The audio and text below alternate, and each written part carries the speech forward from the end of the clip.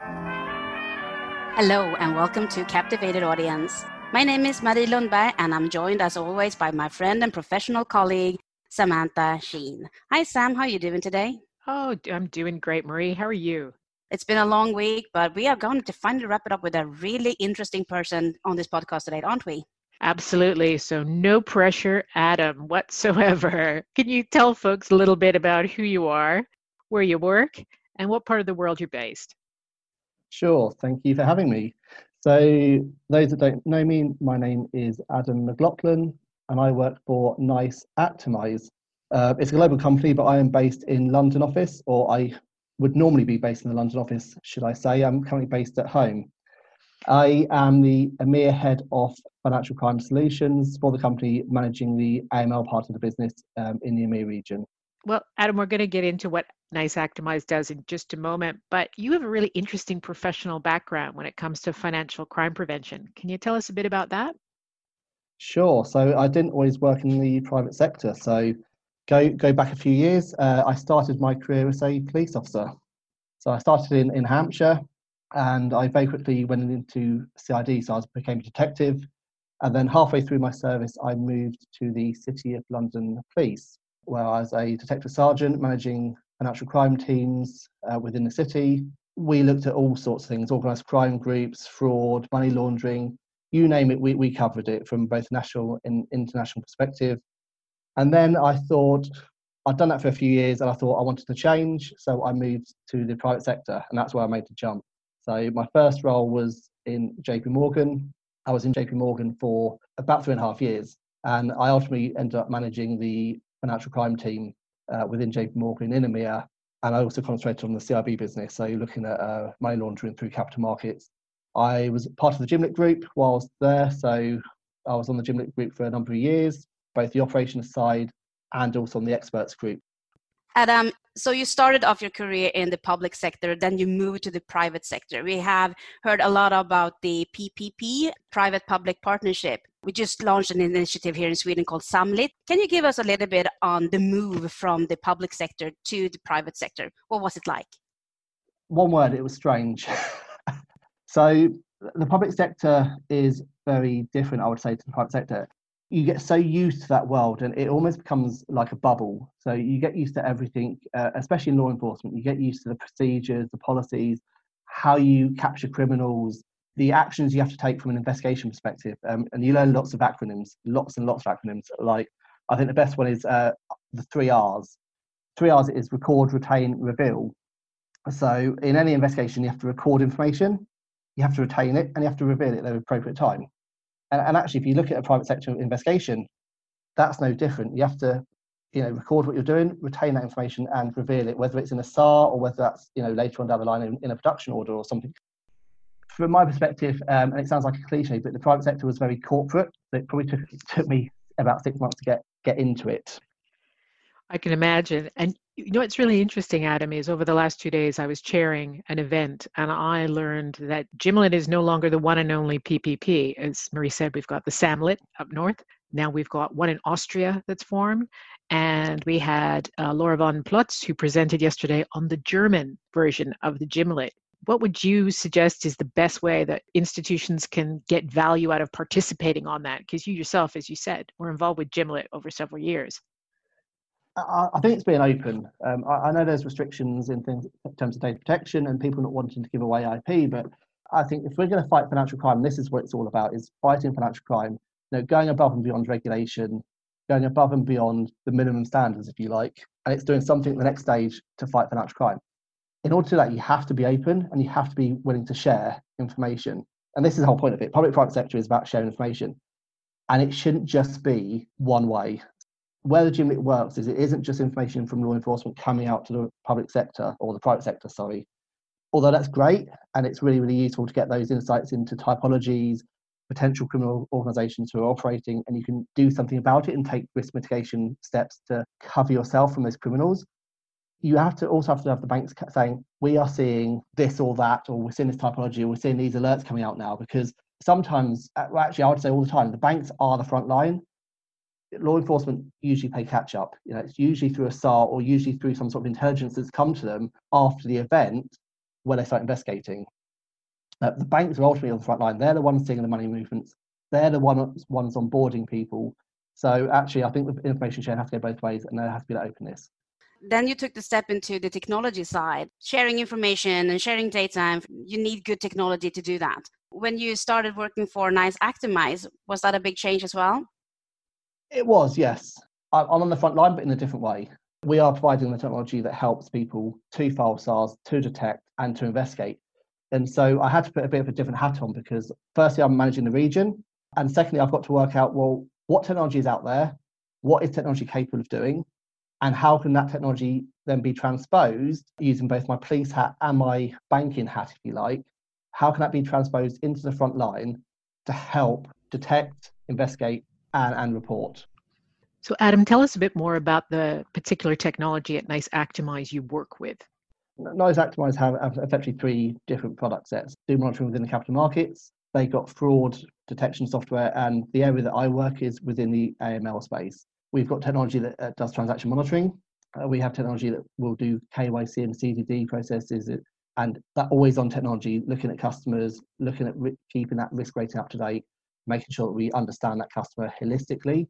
And we also do sanction screening. And we're at the moment, we're moving in the direction where we are overlaying that with new technology such as artificial intelligence and machine learning technology.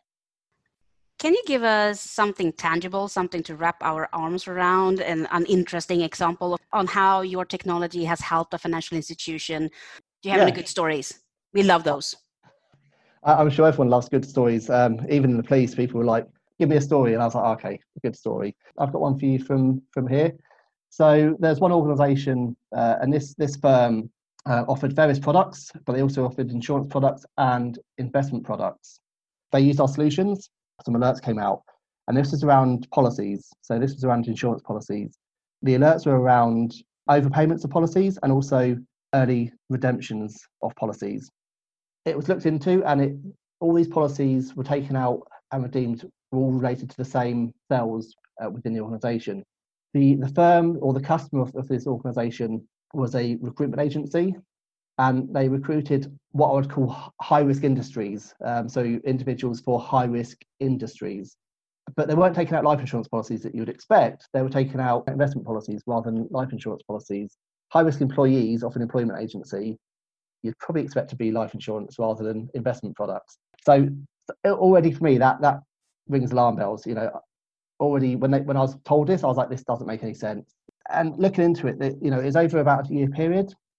But every single policy taken out by one customer were always overpayments, and they always paid a year up front, but they never let the policies last for a year. They always redeemed probably within sort of 3 to 4 months of having been taken out for the full value. Obviously, the detection and the technology within our solution allowed them to see these movements of money and the commission being paid to this sales rep and highlight that this wasn't right. I don't know the bottom line of it, but ultimately something wasn't right.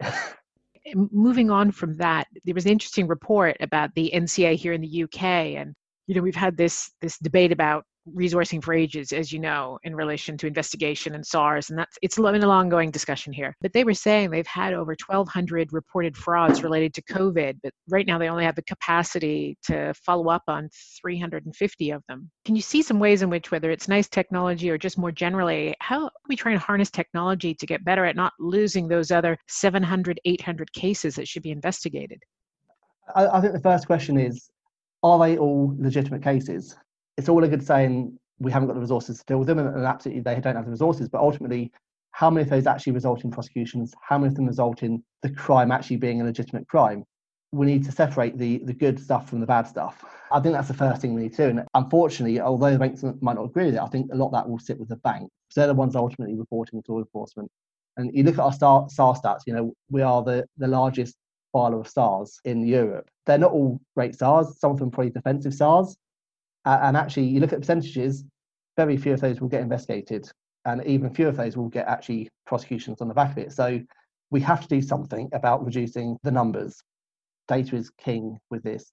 But not just data, I think, but consolidated data. So having data in one place in order to assess that is golden. I think having siloed data, which is what happens in banks all the time, was great, but if you can't do anything with that data and you're not sharing that data even within the organization, well, it's absolutely pointless.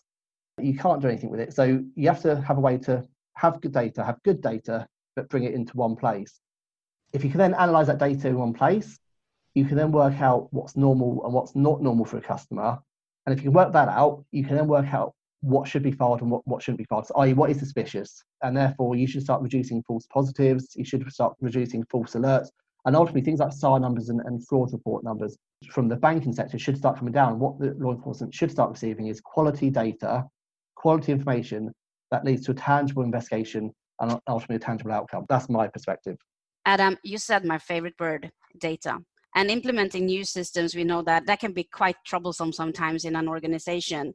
When you are in discussions with your customers, is there any good tips you would like to share on the good discussions to have with your clients? So I think the first one is understand your outcomes. So it's understanding what you want to achieve, because there's no point in going out to a vendor and saying, I'd like your technology, please, without understanding what you want to achieve, because you're probably just wasting your money. You probably won't get the results you desire because you don't really know what you want to get out of the system. Ultimately, I think your investigation team could just lose their efficiency because, again, you're sort of doing stuff for the sake of doing stuff. And one thing I'm hearing a lot is organizations coming to us saying, we need AI and we need machine learning. Brilliant, that's great. For what? And they're like, well, we need it. This is the industry thing, right? But you have to know what you want to use it for. Is it to reduce false positives? Is it to enhance your investigation? Is it to enhance the quality or the outcomes that you're trying to achieve? And actually, some of these organizations, believe it or not, don't know. They've heard the buzzwords, and so they come to us just reciting the buzzwords without really knowing what the solutions do. My biggest tip is understand your outcomes, understand what you want to achieve, understand the use cases, and allow the solution to work around that. Adam, tell me, I know there has been a lot of work going on at NICE Actimize over the last 12 to 18 months. Can you give us a little bit of a peek on some of the soon-to-be-seen exciting developments? You're absolutely right. So we've been doing quite a lot solution-wise and trying to move forward with technology. It's all about, I think the point made earlier about integration, bringing stuff together, not just internal data, but external data. So if you can have what I like to call a financial crime hub, so you've got one place, one vision, one view, whether you're in capital markets, whether you're in fraud, whether you're in AML, whether you're in sanctions, if you've got a single view of the customer and you've got a 360 view of what's going on across the entire organization for that customer, you can better assess risk. You can better assess normal versus abnormal and better assess when you need to make filings, and just bring it under that one umbrella of what I call the financial crime hub. Thank you so much, Adam, for taking the time to speak with Sam and I today. Thank you very much for having me. It's been really good fun speaking with you guys. And if you would like to do like Adam and take part in one of our future podcasts, or if you have suggestions or ideas for future topics, feel free to reach out to our webpage, captivatedaudience.eu, or you can drop us a line directly on LinkedIn. You'll have to do it fairly soon, though, because after the 30th of June, we will be taking a well-deserved break. But look out for us again at the start of September. And until then, have a great day and stay safe.